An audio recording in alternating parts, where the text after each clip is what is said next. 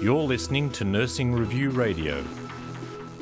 We've been able to report this year the EGFR follow-up study, which is really important work done in collaboration with primary healthcare providers and Aboriginal and Torres Strait Islander people across Western Australia, central and top end of the Northern Territory and far north Queensland. Our key finding was that use of the urine test called ACR in combination with the blood test for kidney function called EGFR are really key in predicting rates of chronic kidney disease progression amongst our participants over 3 years.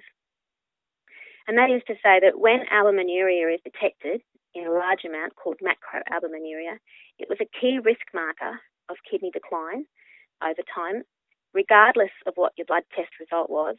But those who had the highest risk were those with the low kidney function group, that was the EGFR under 60. The other really important clinical question out of this study that we wanted to answer was, what was your clinical risk of either dying related to kidney failure, starting dialysis, or having a rapid decline in your kidney function tests over the course of this work? So when we looked at that clinical risk outcome as a yes or no, our modelling had showed that diabetes, the level of albumin in your urine, and the blood test EGFR were the most key features that could predict that clinical outcome.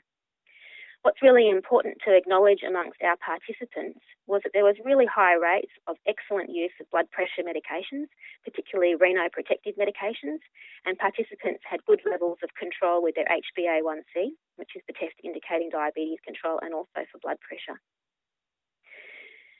So what does our study show? Well, it adds evidence that chronic kidney disease progression is still an important issue for Aboriginal and Torres Strait Islander people. Overall, in the 550, we showed declines of 3 mils per minute per year over the 3 years, and we know that that's comparable to 3 times the rate of what you'd expect for healthy ageing in other populations. And the other key bit of evidence out of our work was that it's been able to confirm the use of primary health guidelines that are already in practice right now, particularly referring to the CARPA manual, which is used in the Northern Territory. So our study has again been able to reinforce the powerful predictive value of albuminuria for chronic kidney disease progression amongst Aboriginal and Torres Strait Islander people. This was first highlighted back in 2001 by really important work by Professor Wendy Hoy, who showed this in one community.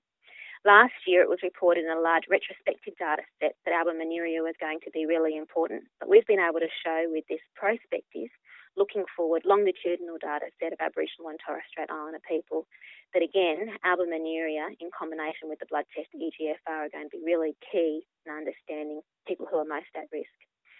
And the EGFR follow-up study investigators really want to thank all of our 550 participants and primary healthcare teams across the more than 20 sites who contributed to this work.